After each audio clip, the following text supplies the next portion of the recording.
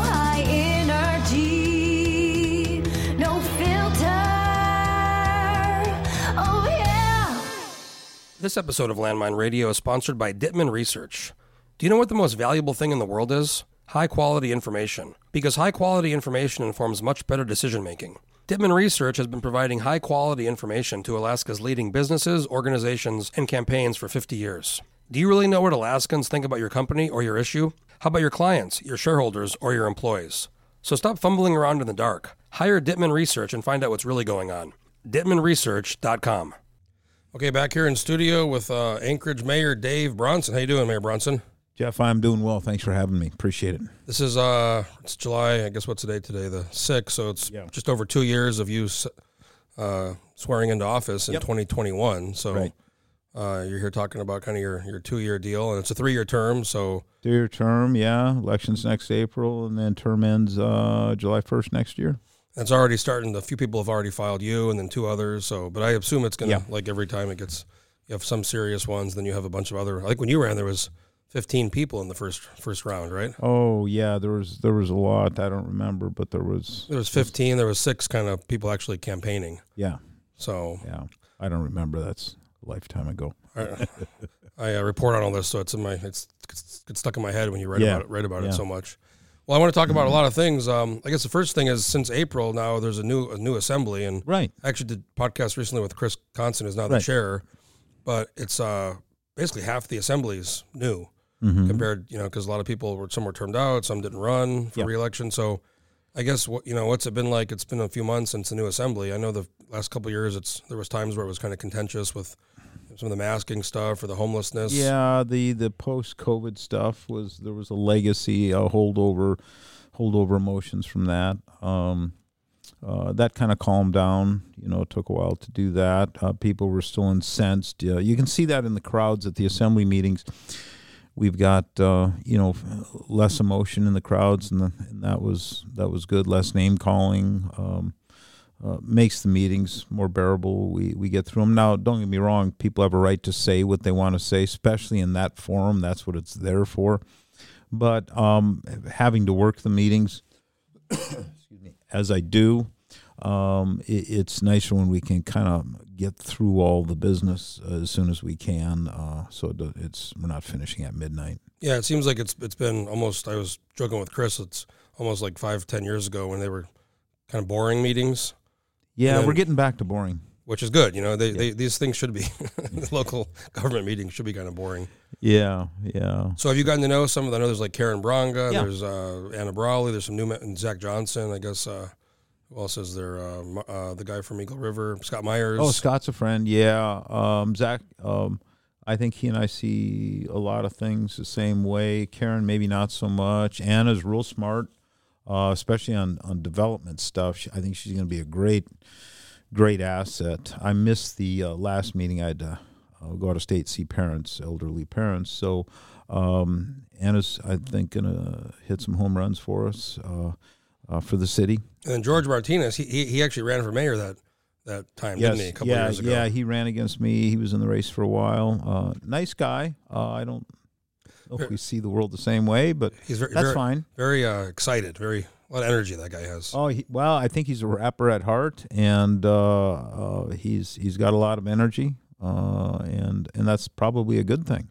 Do you think it's kind of, now there's a lot of people have left, it's so many new people, it's kind of the dynamic or the energy? I mean, is it almost like a reset, you think, in the assembly? Yeah, I think we do have a bit of a reset. I made a decision, about a year and a half ago, as I saw the elections coming on, certainly as they finished, people of my persuasion politically didn't do well again just a couple months ago. And you get into office, you hit your stride, and you realize you got to get the work done. And so I just found ways to end the controversy to the degree that I could control that with the assembly. I mean, I got to tell the truth. When I think they're wrong, I tell them they're wrong. But, the emotion of it, I'd like to kind of put away. I don't think that's good for government. It's not good for the process of getting things done. But again, the caveat is always there. The people have a right to come and speak their mind. If they want to speak really loudly, I'll support it. But at the end of the day, we've got to build our roads and our bridges. We got to get our bonds passed. We got to the sausage making that is government has to get done, and it's difficult to do that when there's a lot of folks in the room screaming.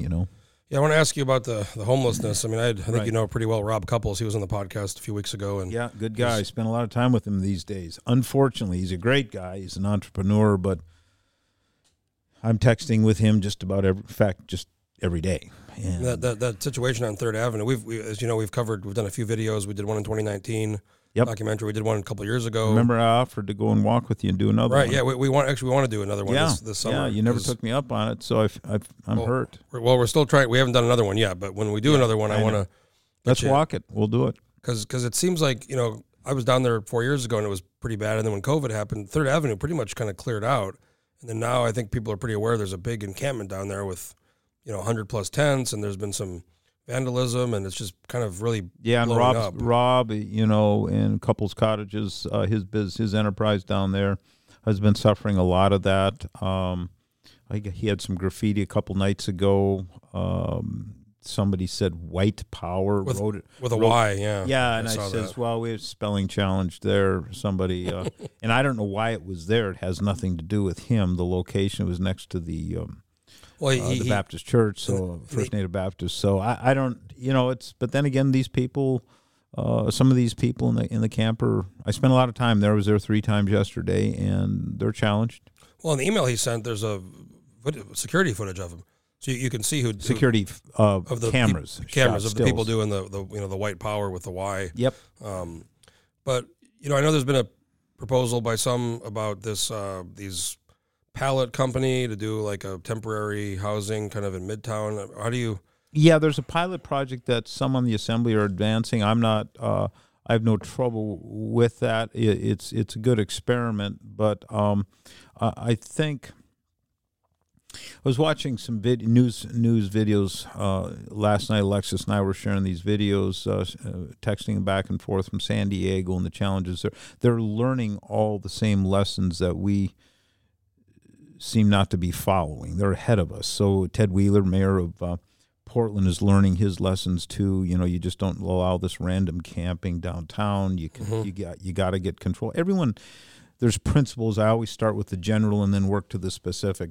The general is everyone follows the rules. Everyone obeys the law. There's no such thing as a poverty defense. That is the poorer you are, and this is a formalized process in some of the large cities in lower 48, Seattle, where the poorer you are, the fewer laws that you have to obey. We don't do that. We're a republic, and we govern by laws, and everyone is subject to the same laws. And we're getting away from that. We are making many of the same mistakes that these other cities, who are now, they're a few years ahead of us, and they're changing their policies. San Diego is one of them. One of the frustrations I have, and I have this, I read that book. It's actually back there on my bookshelf, San Francisco, by I've got the Michael. book. So Michael Schellenberger, and he's a liberal person, Yes, but he lived in San Francisco and got so tired of what was happening. And a big theme that he talks about that I really agree with is, I'm obviously housing is important, but you can't house people that are addicted to drugs and alcoholics and not say, hey, you can't do drugs, you can't drink. And this is this mentality in some, especially on the West Coast, where, well, if you want to do drugs, that's your choice. That's your. We can't tell you not to do that. And yes, then we can. And then what happens is you get this housing, and you get the costs go up. And I think in San Francisco they're up to $600,000-$700,000 per unit, and then more people move there because they can maybe get a place. And you have these open air drug markets, and there has to be, in my view, a strict, non-tolerance on this bad behavior. If society is gonna help you, you need to help yourself too. You're exactly right. One of the videos that we were looking at last night was a local newscast from San Diego interviewing this gal, and she says, we're kind of spoiled here. She's a homeless gal living on the street. She says, we're kind of spoiled. We get free food. We get free phones. She says, my sister just asked, where do I sign up for this homeless gig here in San Diego? Now, they have a weather issue that is far more conducive to living on the street, but that's not the point. The point is in a republic, we have to live, again, by the law and the laws, the ordinances. And And we're not doing that. And I see us traveling down the same path that all these other West Coast cities. Well, like you said, is this some people kind of have this poverty as a defense, and nobody should be penalized for being poor. No. But at the same time, people who live in a city anywhere should be able to walk down the street or go down the trail. Right where I live in Midtown, kind of by Dowling and Old Seward, and if you go on the Campbell Creek Trail down across Dowling, there's a whole camp there. I was walking. There's about, I'm a big guy, whatever, but if you're a woman or a kid or a family and you see this, it's very uncomfortable.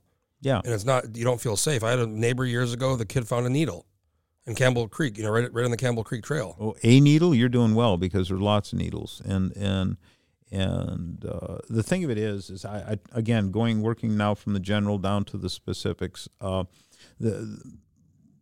you're exactly right. We don't punish people for being poor or for being homeless, but we do punish everyone for misbehaving. And that's the portion that we've forgotten. And we seem to reward bad behavior. We provide free food, free home, free living areas. And I'm just going to say this, it's going to be controversial, but we operate by a housing first model, and that's a failure. San Diego is saying that overtly right now. Housing first, it's got to be shelter first, and then it has to be treatment second, and then it has to be housing third. Because the bills I'm paying to these hotels that we're putting people in, that I've been paying because of the damage. There's some people that can't live alone in an apartment or in anything. They need intense management, intense supervision in a shelter environment, in a building that's designed for that, where one person can supervise many, because that's where your cost efficiencies will start to come to play. And we've got to change. We're following a game plan, and it's going to end in failure. And in the San Francisco book, one of my kind of takeaways, and I've been to Europe a lot, but we always think of Europe as a very liberal kind of place. But in Europe, they've many years ago, decades ago, figured a lot of this stuff out. Yeah. And they have a much different approach, and they want to help people, but they also aren't going to it's not a free-for-all. You can't do whatever you want. You have to help yourself too. And places like, Amsterdam, Holland, Portugal, they've really developed models to really improve this stuff by making people work to help themselves. And the more they help themselves, the more, help they get. And then, ultimately the goal is to have you be kind of on your own. Right. Everyone has to participate, including the homeless person, and they've got to want to be helped. Unfortunately, without shelter space in the city, without that shelter space, we cannot compel people to go to something that doesn't exist. I came in 2 years ago, came across a plan that was proposed to me. I looked at it, we analyzed it, and I support it, and that's a large shelter in Tudor and Elmore. That study looked at 71 different sites around the city, and they came to one conclusion, and that was that site. It's a navigation center, right? Yeah, the Tudor Navigation Center. And I support that because they looked at bus routes, they looked at availability of police, they looked at, water, sewage, they looked at all those things, and close enough to services because the Native Hospital, the whole hospital university complex is across the street. And they looked at that. I didn't choose that site. That's kind of a misconception that I did. We looked at a study, and that study chose that from a national group, and I adopted the plan. And to this day, it is the single best plan, and it's our way out of this. Because, and not to get now into more and more specifics, there's I know there's a case in the Ninth Circuit Court from 2017 and 2018 called Martin versus Boise. And it was, I believe, 5 plaintiffs in homeless folks in Boise that sued the government because they were being, I guess, punished for being homeless. Well, from that, a judge made a decision, and I have to say it wasn't that bad of a decision. It's created problems, but as what it does, it says you can't punish the status of being homeless.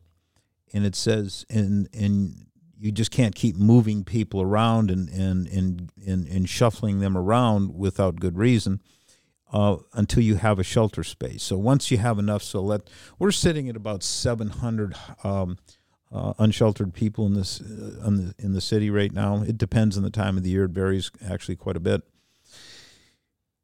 So let's just say in any given day, it's 700. If I have produced 701 shelter beds, then I can go to all these sites, all these campgrounds, and enforce our local laws. Right now I can't. People are saying, why isn't Bronson doing something? These people are camping in public areas. They're in parks. I'm not allowed to. It's the law. Well, it's for Anchorage, it even goes further beyond that. I'm sure you're probably aware about 10 years ago or more, maybe 2012, Mayor Sullivan, kind of the ACLU had sued over some Guy similar camping issues on the front sidewalk, yeah. And they did a consent decree, where the Mayor Sullivan at the time kind of agreed to, do this, where you can't kick people out unless that was before the Martin v. Boise. Right. And I'm kind of always wondered, I need to ask him at some point why. I'm curious why he did that, because you wouldn't think he would, Republican conservative guy would agree with the ACLU on this, but that goes back about 10 years. Well, you have to stay within the law. I mean, and I'm not gonna fight Martin versus Boise. The nice thing is since that case, there's been follow-on case law that's kind of opened that up and allowed more and more latitude. But I don't think principally we ever want to get to the point where we punish people for being homeless. But we do need to compel them to do what's best for them, and I don't think that's punishment whatsoever. And get them into treatment. So they got to be analyzed. So get them into a place where they're clean and warm and sober, and then that you get them to a point psychologically. And I campaign on this. This is a campaign thing from 3 years ago. You get them to a place where psychologically they're able to start making good life decisions for themselves. And that's what a navigation facility begins. It's that place where you've got to have that professional touch. The social workers, the psychiatrists, the psychologists have to be there, and then they navigate those people to what they need. Well, I think another problem too is, I couldn't believe this, but somebody was telling me back in the 90s, API had hundreds of beds, and now there's, I don't know what the number is, but it's dozens, and there's not very many open. So I've spent a lot of time in these camps, and I stayed the night at the Sullivan Arena one night last year, and I spent a night at the campground last year. Yes, unfortunately, there is a percentage of these people, not a small one, that are just really mentally ill, and it's I think it's 60 to 80%. And I think it's just, I know it's very hard if somebody's really mentally ill and needs help. I don't know, unless they have a family with money or connection or something. I don't think it's very easy to go and get mental health treatment right now if you really want it. You're right, and so we have to understand here, again, getting back to more general things, this is a statewide problem. We have 40% of the population, we have 65% of the homeless. The taxpayers in this city can no longer, and this is an expensive venture, dealing with homeless, unfortunately. My taxpayers can't keep footing the bill for that 25% differential, that 40 to 65%. This has to be a statewide solution. And I went to the legislature last year with a $25 million ask this previous session to help us start dealing with this problem. And if we stand up the mechanism, again, I guess you call it a government program, but if the state sets this up and provides a facility where those who are psychiatrically challenged and get that help, we piece by piece we start solving this problem. But the shelter portion is a huge component. So in this city in the last 36 months we've spent $161 million on homeless, and we don't have a shelter to show for it. It's a lot of money. Unbelievable amount of money. And am I saying it was all wasted? Certainly not. The money we've supported, some of the nonprofits in the public-private partnerships, is money well spent. Say Providence and Rasmussen Foundation and some of the others, some of the Catholic Social Service. It's worked well. They provide that shelter that they add to that aggregate shelter bed space, that number, and. But I'm just telling you, we have wasted a lot of money, and now we're out of money. I want to move on. I want to ask you about, you've had some new staff announcements. Former Senator Mia Costello, she's now your legislative director, and then Mario Bird, he was kind of briefly the municipal attorney, but the Assembly was not confirm him. So now he was still in the Department of Law, but now he's chief of staff. So no, he was not. When he left when he was not confirmed, he came up to the 8th floor and all fairly shortly thereafter and became a policy advisor to me. Okay. And now he's the chief of staff and doing, by the way, a great job. So maybe talk first about Mia. I know she was obviously in the legislature, I think, for 14 years. And yeah, many years. Yeah, great individual, extremely intelligent, wise, calm. Good swimmer, too. And she, yeah, and she passes along great advice. I speak with her multiple times a day, and she did close in office management for Wally Hickle. She's got a lot of experience, and she brings that to us, and we're deeply grateful for that. She's a great addition. And then Mario, now he's chief of staff. Adam, before Adam Trombley, he left, and then I think there was Sammy Grant. So there's a couple of chiefs of staff, and now there's Mario. Talk a little bit about, I don't know him that well. I met him Mario? once or twice. He's an attorney by practice. He grew up in the Kenai Peninsula. Dad's Bob Bird, right? From the radio. Public educator and then a public radio commentator. Bird's eye view. Yeah, that's what they call it. And so I know Mario very well. I work cheek by jowl with him all day long. He's doing a great job. It's one of the toughest jobs in the city because I get to do policy, but he's got to facilitate policy and make the departments. He's got to get the departments on how to get to the policy directives. So what's it been like? 2 years ago to now. There's so many departments, and there's law, and there's tax, and there's real estate, and there's all these different functions, and there's thousands of employees. I mean, what have you just learned, now compared to 2 years ago when you first got in?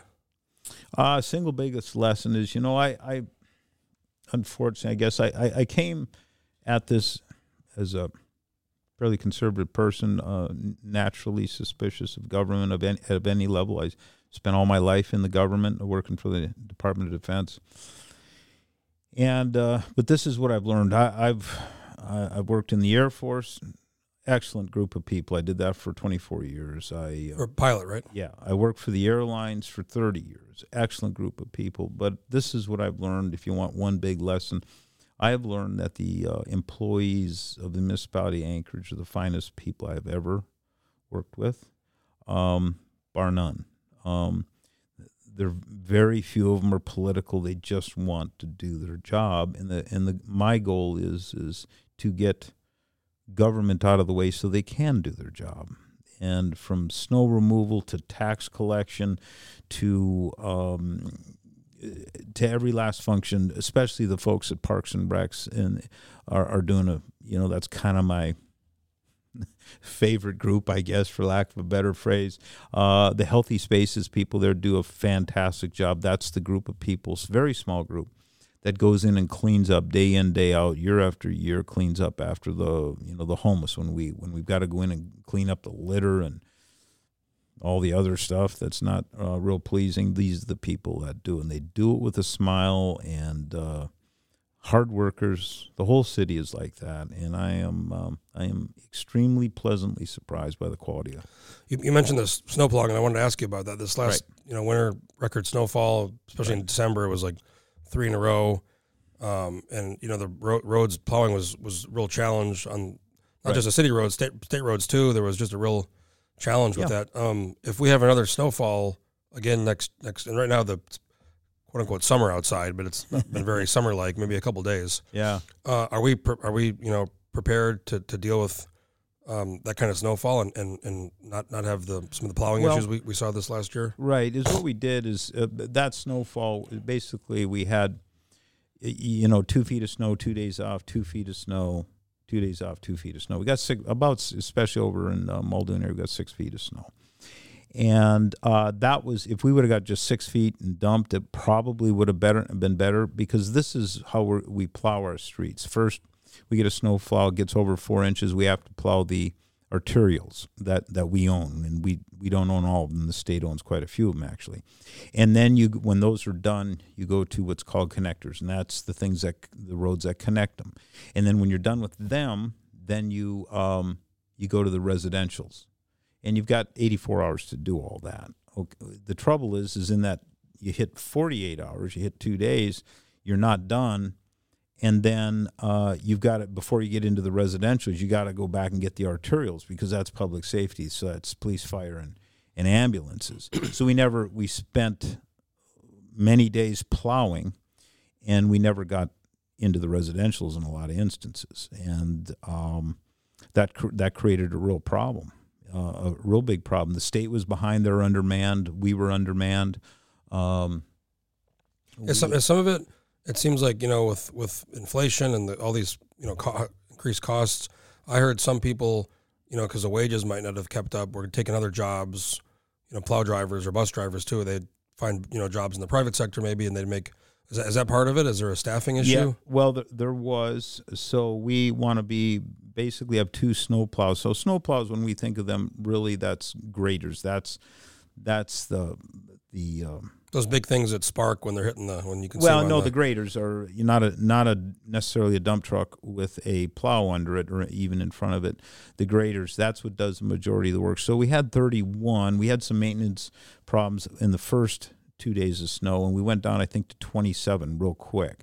So thank heavens we came into the season with my understanding is 31, because early in the year last fall we had 2 down for transmission, I think 1 down for engine, and that's a big thing. So we have the supply chain thing problem that we all saw. We saw it on the grocery stores. Well, anyways, we got up. Well, then for maintenance issues with big heavy machines that are pounded, we wound up down to 27. We got them back, and then we went out and added some contractors for I think 3 or 4 others from our term contractors. So that was the snow removal. That was, and you got to look at it in basically 2 halves. So there's snow plowing, and then there's snow removal. So once you get it all plowed up, then you have got to put it somewhere. You got to haul it away. And there's still that big mound over there off of the Seward by. Yeah, it's still there. Yeah. It's still there, Well, we have so much snow. We have snow dumps, and I'm just telling you, one of the most valuable pieces of real estate in the city is a snow dump. We have to have them, and we're facing a challenge now with Davis Park and Mountain View, where the military owns it. We lease that footprint, and we've got this large snow dump there that the military wants us to abate that, the homeless out of there. If we don't, we may lose that snow dump. That would be a disaster. This might be a dumb idea, but I was thinking when it was so much snow, why don't we just have like some kind of incinerator where we just melt it?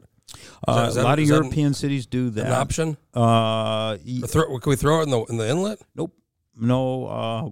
That EPA thing or what? Yeah. Okay. Yeah, that's because of the stuff we put throw in the water. I'm bad. Well, my understanding is some municipalities around the country can do that. But what we put on our roads prevents that. The irony is that when it melts and it goes into the storm drains, they still go to this. It goes to the inlet anyway. So I don't understand that, but that's federal. So you're saying some European, they melt it? Yeah, they have great big natural gas fired boxes, and the front loaders come in and they do it, and it turns it into water and goes down into the gutters and off to wherever. That's a huge capital expenditure. Yeah, I bet. So this was a once in a 50-year snowfall, and it was huge. And then the sequencing of it, as I said, was extremely problematic. But I take the blame for it. I budget my interface with snow removal is I budget for it, and so this year is what we did is we added $1 million to the budget. But this is not unlike what Senator Sullivan went through years ago. He had the same problem. And then he came in and he added a lot of money to the snow removal budget. And then we had several years of low snowfall. And so what I'm doing is I'm raising property taxes on the people that are already taxed way too high for snow removal that isn't needed in the ensuing years. But that's the nature of this business of running a city, and I accept the responsibility for that. Well, it was I'm on my condo board, and we have 116 units, and I've talked about this a few times. We had this ice damming problem. We've had it in the past a little bit, but it was really bad. We had to hire our maintenance guy to take snow off the buildings, and it was very expensive. And we had ice damming and leaking, and we had a huge cost, way more than we budgeted. I mean, it's luckily the insurance is going to cover some of it, but I know the base there was buildings they were having to shovel and take snow off. We had commercial buildings collapsing. So someone died in that CrossFit. And that's a problem. But again, when you have these historic snowfalls, that's what happens. And the next thing, last year's snowfall is going to impact next year or later this year. And it's we have snow dumps, and we believe now will not be melted by the time we start adding to them. So I guess the municipalities. I have an idea. We're in the glacier making business. You give me a flamethrower, I'm not going to charge you guys. Okay, yeah. I'm going to go out there and take care of it. Yeah. Well, if it works that way, good on you. But who knows what next winter is going to bring us? We're prepared. We just had a meeting on it yesterday with all the players, and we're going to schedule a roundtable again, because after that in January, I got everybody at a table, and I said, hey, what happened? What do we, not in a condemning sense, I just what happened, and they said, well, we weren't entirely prepared for this. We had some contractual problems. Some people had committed to a certain amount of snow lift, haulaways. Didn't deliver or couldn't deliver. It would be more accurate. We're not blaming them. It's just it worked out poorly. But again, I'm responsible. So that's on me. We have on our association, the public road goes through, but then we have a private road as well. So we have a contractor we hired does our winter and summer maintenance, and they do the plowing and the hauling, and we have some snow storage areas. But we pay them. This has been contract for a long time. We have a set fee per month.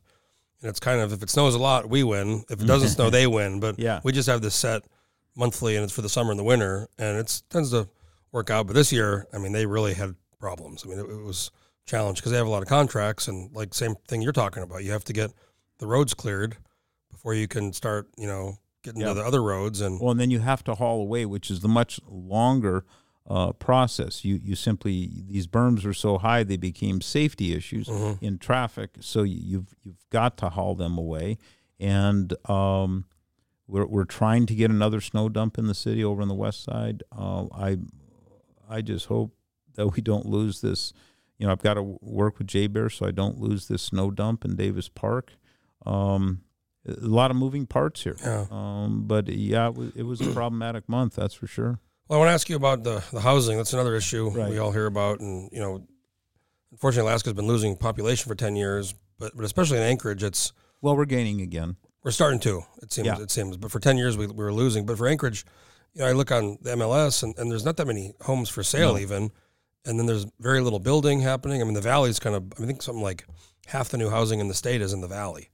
They're building a lot out there. There's maybe more land, but what can we do? There's a lot of ideas, but if there was a boom, if there was some reason for people to move here, I don't know where they would live. There's nowhere to live for most people, especially the average price of a house is almost $450,000. Right, that's $420. Yeah, it's so I went to a big builder. If I mentioned the name, everyone would recognize him, and he gave me two price lists, and he's got about 70 floor plans. And the identical floor plan for Palmer Wasilla and as we do for Anchorage. He gave me the price list. So there was one that was like a $490,000 house floor plan. This does include the dirt. $490,000 floor plan for Anchorage, and it's about a $447,000 floor plan for Palmer. And you go through his cheapest house to his most expensive floor plan, and it was all like that. So I naturally have to ask the question: Why are we so much more expensive in Anchorage? Well, part of it is our Title 21, but in the aggregate it's the cost imposed by government, the planning, the permitting process, and I'm not saying that we're doing it wrong or that Palmer Wasilla are doing it wrong, but we're competing for people with Palmer and Wasilla. We've had an exodus.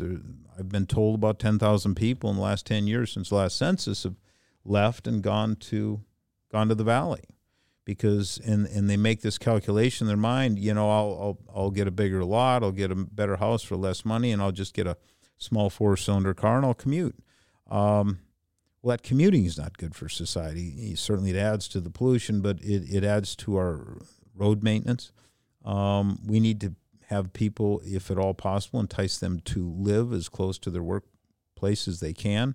I think that's good for them. I would love to live as close as possible to work because, I'm going in, 5 to 6 times a week, and I'd like to minimize that time. So at the end of the day, When I came in 2 years ago, Adam Trombley was working for me in economic development, his goal, and he did a good job. We made some real changes to Title 21. That's a continuous process. So Title 21 is that section of municipal code which drives how you can use your property. Title 23, and this is how I remember it, very simple terms, Title 23 is how you build your building.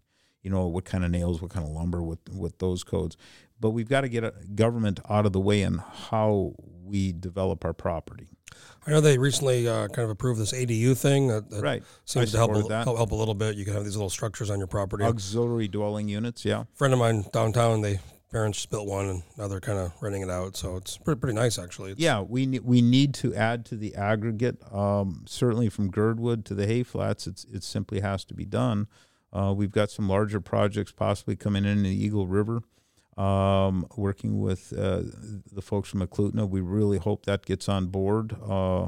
That's a water supply issue right now, and you know, Eklutna Tribe and Eklutna Corporation have been fantastic partners over the years, and we want to just keep working with them. And how much do you? And this is a nationwide problem, but there's the NIMBYism, not in my backyard, and that's definitely a problem everywhere. And there's actually a really good book by Matthew Iglesias called 1 Billion Americans, and he's kind of a pretty progressive guy who co-founded Vox, but his thing is we need more people, 1 billion, and compete with China, was one of the reasons. But even if we had 1 billion, which sounds like a lot, it's triple the current population, we'd still have a lower population density than all these countries in Europe. So he argues, through housing policies one way, and then, childcare, policy, family policies on childcare is very expensive. That's one of the reasons people aren't having kids. Right. But, this, I think the perfect example is Girdwood, this Holton Hills, and we wrote about that pretty extensively. And there was a great project that, a few people kind of decided to stop because they didn't want it,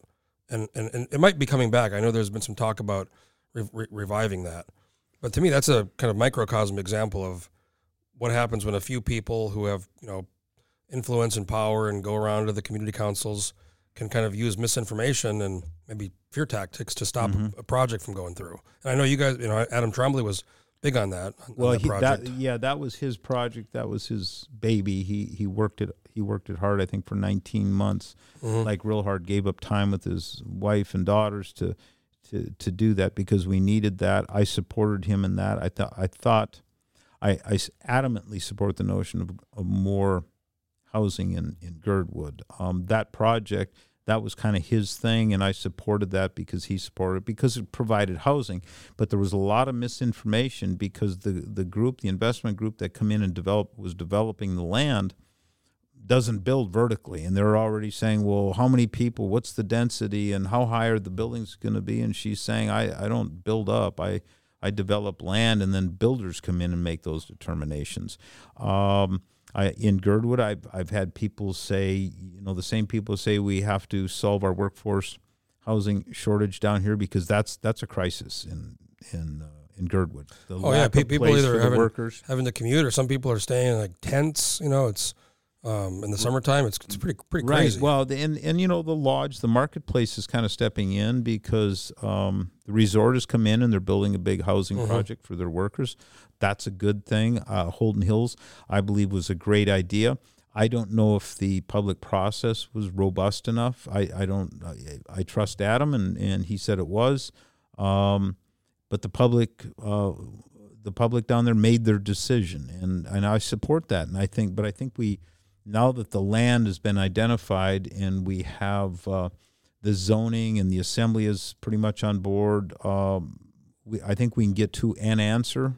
I don't know precisely what that answer looks like when it comes to square footage and how big a homes. But I've had some of the very same people who say we don't have enough working space will come in and say, Mayor, when all these new things are built, you got to make sure people can't rent them out as bed and breakfasts or VRBOs. And I'm going, well, is yours a VRBO? And he says, well, yeah, but I'm already here.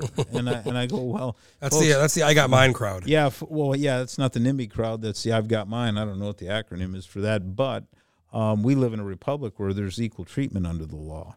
And I wasn't about to support something like that. I think the marketplace will solve this if government kind of gets out of the way.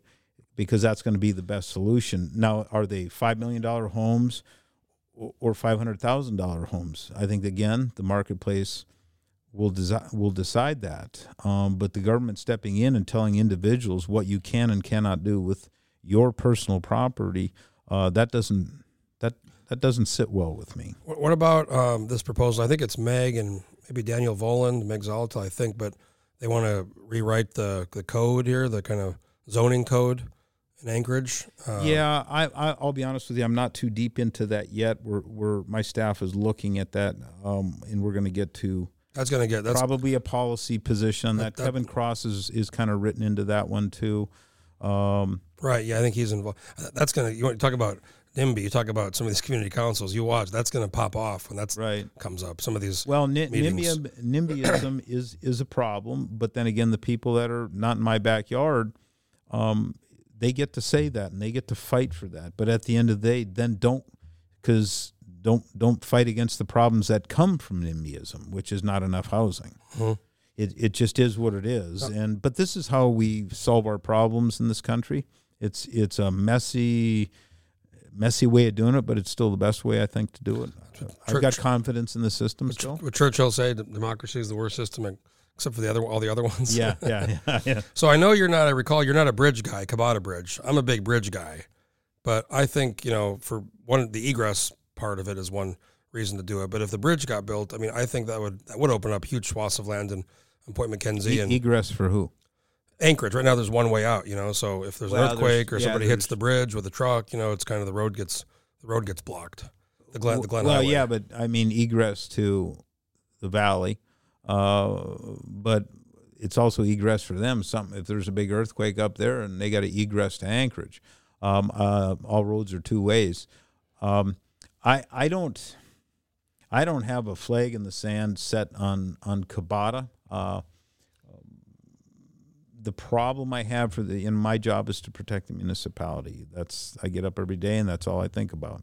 You build a bridge and you build it across there, and we've got you think the exodus was big when you have to drive 50 or 55 minutes to Wasilla to get to your house. If you cut that time in half by creating a bridge, all we're doing is we're taking our property tax base and moving it to a different jurisdiction, which is the Matsu Borough, and who's left here to pay the bill. And see, we have enough land in the city to develop HLB land, real estate land.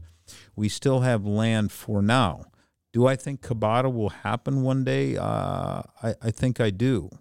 But now, I don't think now is the time, because we've got jurisdictional and property issues on Government Hill that are tied to that, because when that bridge comes in, it's got to go somewhere. Where's the H2H, the highway-to-highway plan?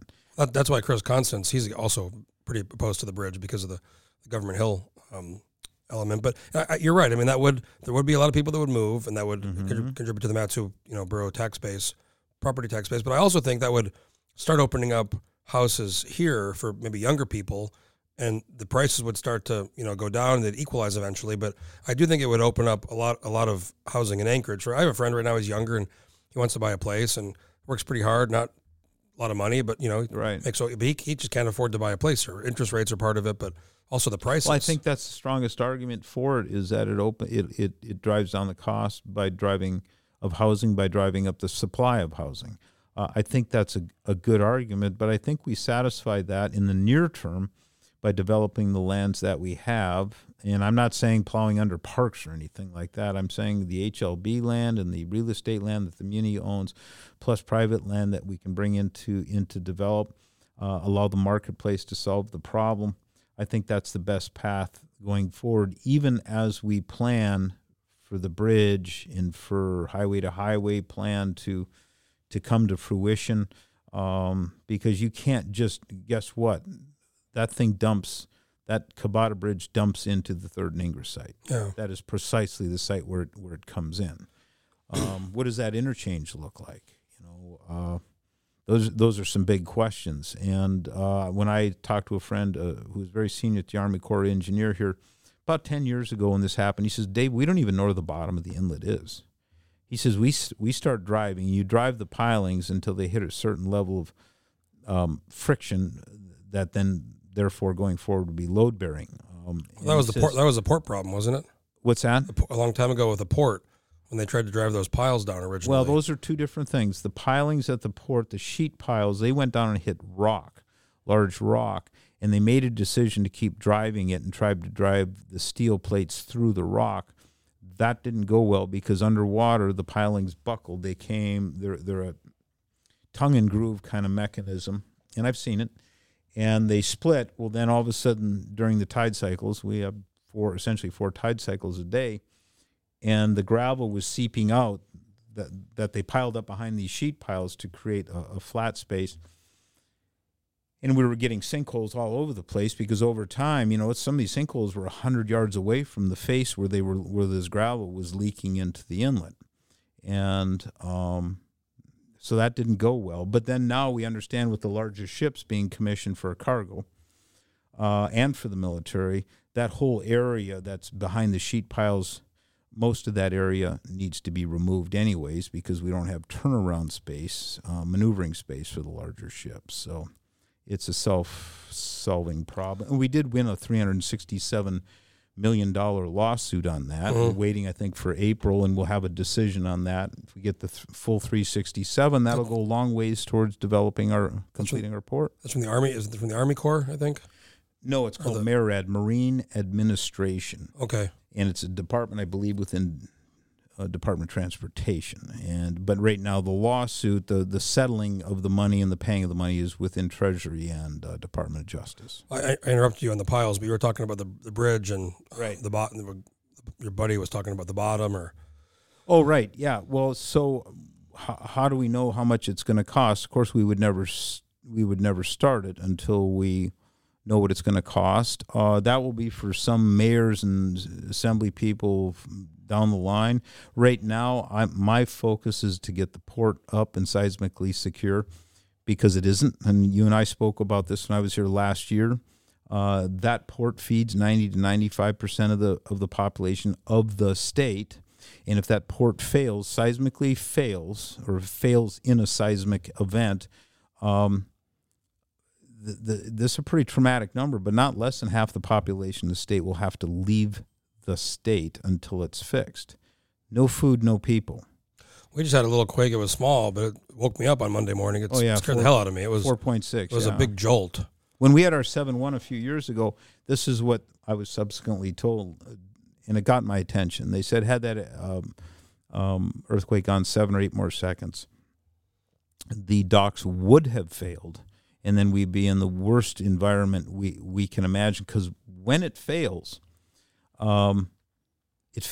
into the area where the new dock would have to be built. So now you would have to bring in all this heavy equipment and remove that before you could even start reconstruction of a dock that supplies the food. So if there was a catastrophic failure, what's the plan? Would the ship still come, and would they use helicopter? How would they get how would we get the trucks? No, you wouldn't. Alcan? It would be a shared strategy. Most of our food comes from the ship. Most of everything's from our cars to our parts to our snowmobile parts, boat parts. Food comes from those 4 ships that come. So we have 2 that come in on Sundays and 2 that come in on Tuesdays, Tote and Matson, and those ships supply everything. If the dock fails before the first seismically secure dock is standing, if it fails, it's going to take an equivalent of 700 747 freighter aircraft a week to make up that volume.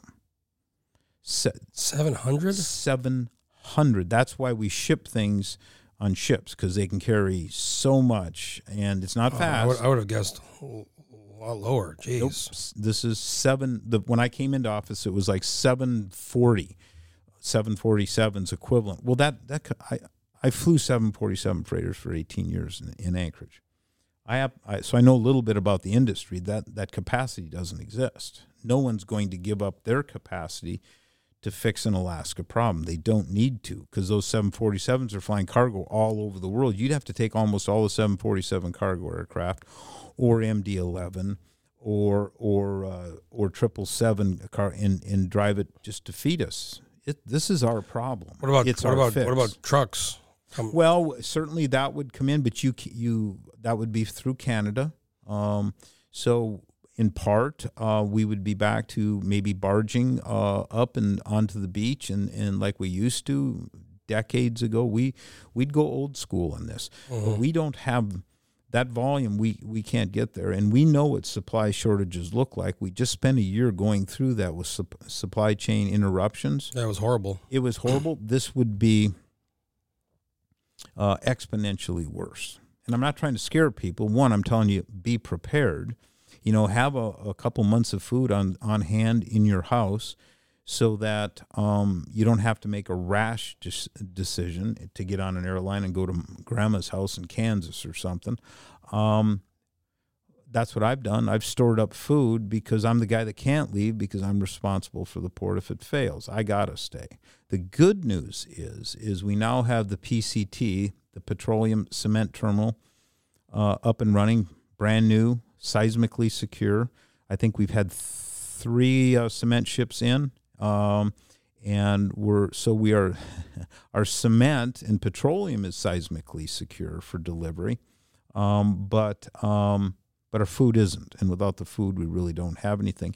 And the further away you get from Anchorage, from that port, the worse it gets. So can you imagine what's going to happen in the bush? Oh yeah. So we have to think. Look at the prices right now with things going normal. Oh yeah. Price of food or milk or whatever. Yeah, in some place I'm hearing $7 to $12 a gallon for milk. Bush. So we have to think globally when it comes to the port, certainly, and we have to come to a statewide solution for that. So last legislative session a year ago, the legislature came on board with $200 million. The municipality of Anchorage came on at $165 million last year. Senators Sullivan and Murkowski got us a $70 million grant, the largest grant of any port in the country for marine ports. We got that. We think we're going to win most, if not all, of the 367 of the MARAD settlement. We won the settlement. Now they're waiting to determine if we're going to get the full amount. It's funny. Sometimes you win money and then you still can't get it. Right. Well, that's the lawyers and that's government. So we're looking at that. And then at the end of the day, by third quarter 2025, who's ever mayor at that time will have to make a decision on going to, and in the assembly, we'll make a decision on the tariff rate. So we're at about $3.40 a ton right now, and I'm trying to keep that absolutely as low as possible because that adds to the cost of food and goods. But for perspective, Honolulu's at about $35 a ton, and they're functioning. They're functioning 10 times more. 10 times more. So I think there's a reasonable window where we're going to have to pay some surcharge, which pays for the construction of the port. So we'd create revenue bonds, and then we would pay that off. Well, I think, speaking for myself, and I think a lot of folks, I'm a taxpayer of property, and I think people, I don't mind paying, but it's the value. Like if I'm going to pay, are you going to get the roads plowed? Are you going to have these things, safe, secure? Like, I think probably most people feel that way. I think what people get mad about is you want to get what you pay for. When you spend money and then it feels like it's getting wasted. That's where people get upset. Right, and that touches everything. I can assure the public that on nearly everything the city is doing, it's not wasting. Homeless, I think there's one area where there is some waste, and that's on this homeless solution. We've got to treat that as a business. We got to operate it as a data-driven kind of business model. I set up a plan to do that from on the shelter aspect. Now the hotel conversions, that's a different thing. As I look at your San Francisco book over there, great book. If anybody's listening, read that book. It's really eye-opening. I have it. My housing and homeless coordinator Alexis Johnson has it. She turned me on to it. We read it, and sometimes we see we're going down that same path. The irony here is that there's a gal in town here who runs a company that now does an excellent job on treating our homeless situation. Sean Hayes, who used to work for the municipality, she created a company called Henning. Well, Sean used to live homeless in San Francisco. She knows what she's talking about, and Henning is doing a great job. They have been doing a great job. They were the last operator of the Sullivan. Very good work, and she will confirm much of the assertions made by the author in San Francisco. Last thing I want to ask you about is downtown. There's been a little bit of the 4th Avenue Theater deal, and then there's the Key Bank that's kind of getting finished, it seems like. What's happening downtown? I know a lot of mayors since I moved here 20 years ago, downtown's always like a topic. Well, when we first came in, that's called Block 41. All of our blocks in the city are numbered. It's the Block 41. It's the old Key Bank building, and that included the block with 4th Avenue Theater. 4th Avenue Theater was a lead paint asbestos safety nightmare, and it had to come down. But when I came into office, first thing I met with the developers, and they said, we have been thwarted at every turn for at least 10 years on getting this developed.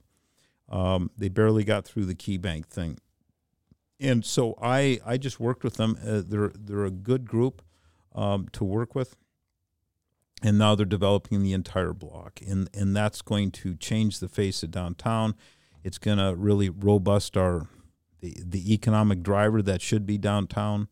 We're real happy with it. We've got a couple other projects coming online that we're real proud of. We can't announce them yet, but we're over $300 million downtown for construction. Want to give us a little tease or no? No teases, because I'll just keep my mouth shut on the things I'm supposed to. But you'll see them fairly soon. Mike Robbins over at ACDA, he's really driving downtown and all of Anchorage development. ACDA has created a facade program where we give low interest loans out to company or to stores that want to improve their storefront, and that's not just downtown. He's focusing right now on Muldoon. We want to improve the appearance, the curb appeal of the Muldoon business district. So folks can certainly reach out to ACDA for that. We've got a lot of good stuff going on. I'm greatly encouraged. I know everyone thinks homelessness is the big thing.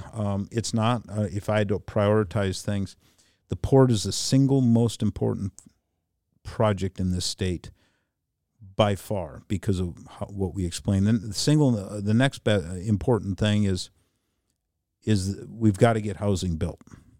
From the entire, absolutely. And I'm not just talking low-income housing. I'm talking the entire spectrum. Because if you build more and more and more $500,000, $600,000, $700,000 homes, guess what? The cost of the $150,000, $200,000, $250,000 homes, they become lower, and it's a supply. It's a demand versus supply thing, and we need to increase the supply and get government. That's the second most important thing. Homeless is, since it metastasizes essentially into every aspect of development in our city and the operation of our city, is like number 3 or 4. So I'm not saying it's not important, but it's not number 1. It's just the thing we talk about a lot.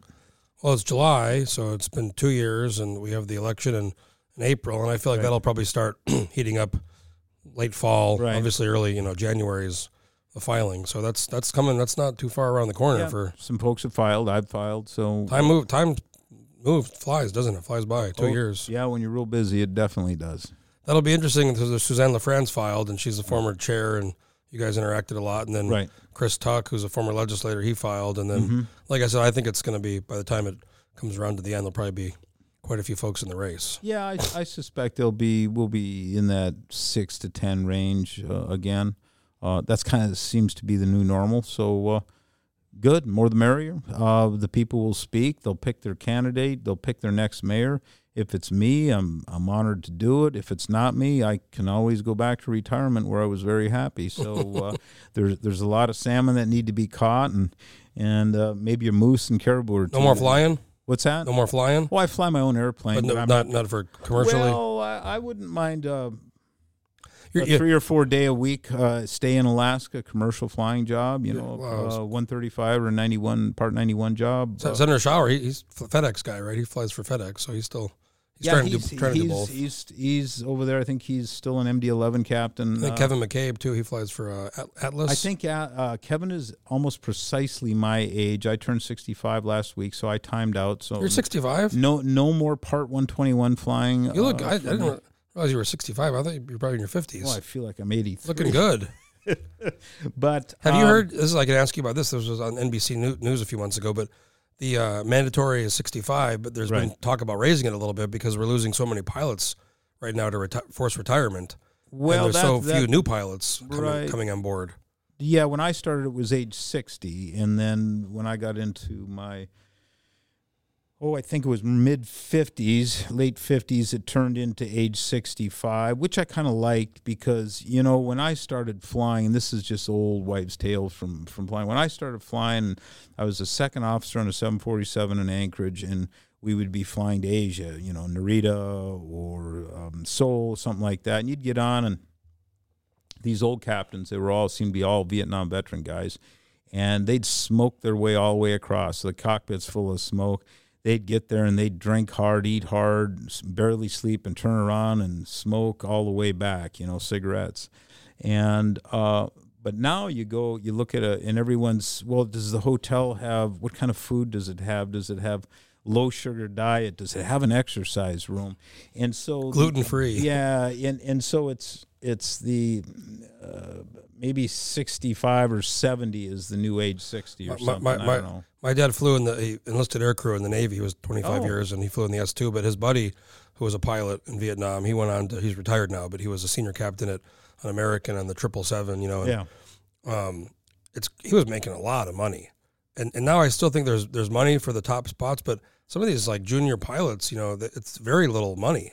Well, compared to that was true several years ago.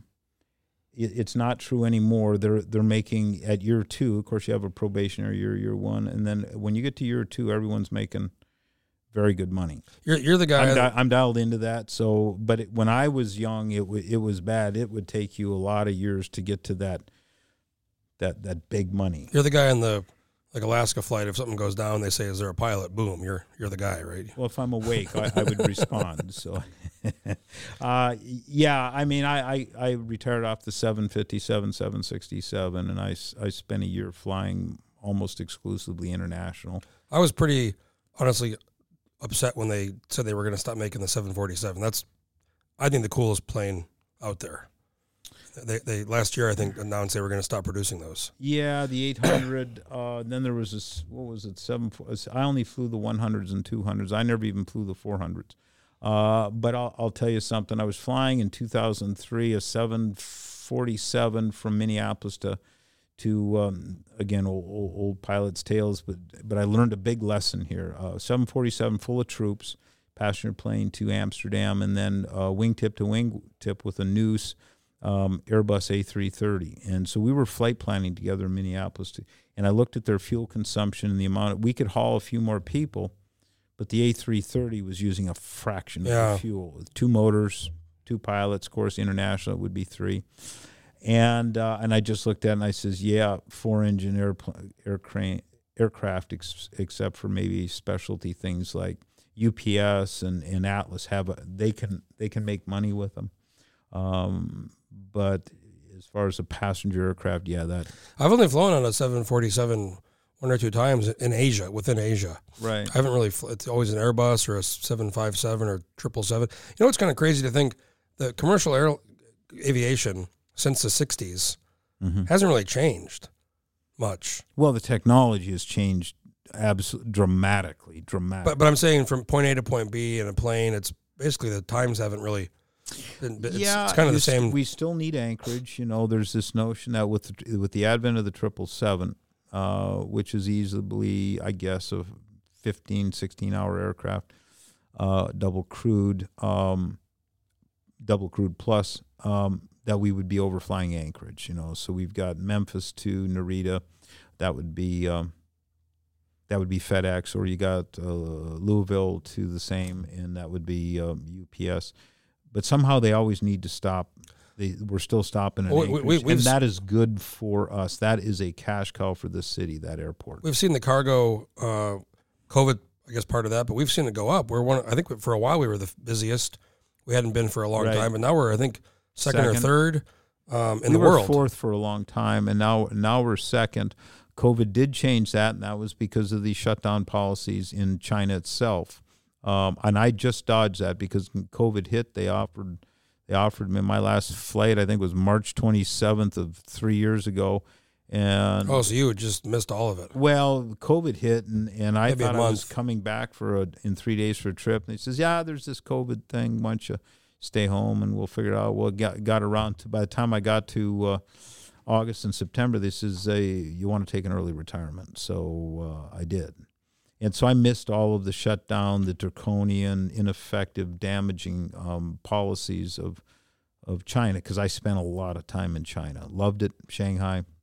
I've been Shanghai, to Pudong, I've been to Hong Kong, and then I was in Guangzhou years ago, and it was a whole different experience. But Hong Kong's great. I love Hong Kong. Yeah, I've spent. My wife has actually gone on trips with me to Hong Kong. I love it, but it's not what it used to be. I like government matters, and I'm telling you, the CCP has taken over Hong Kong. Yeah, they have. And it's not what it was. I like I'm just blanking the name. Portugal, the gambling. Macau. Macau, yeah. I was in Macau, and that place makes Vegas look tame. I mean, it's a lot of action there in Macau. A lot of big gamblers in Macau. Yeah, I'll be honest with you, it's so close to Hong Kong. Of course, they got the new viaduct or the bridge / tunnel that goes over there. And I watched off the end of the runway, of the west end of the runway at Hong Kong, watched them build that as they're loading my airplane. And but I never been to Macau. It's always been an alternate, but it never had the reason to go there. If you gamble, you should go check it out. If you don't gamble, probably not. Well, there's always Vegas. So, well, thanks a lot, Mayor Bronson, for coming in 2 years. Yeah, appreciate it. More than 2 years in office, and then obviously the elections in April, and first Tuesday in April. Sure, there's going to be a lot going on between now and then. So appreciate you coming on and having a good conversation. Yep, appreciate Thanks it. again, Mayor Bronson. Yep. Folks, if you have an idea for a podcast or want to do a podcast, get a hold of me and stay tuned for the next one. Landline.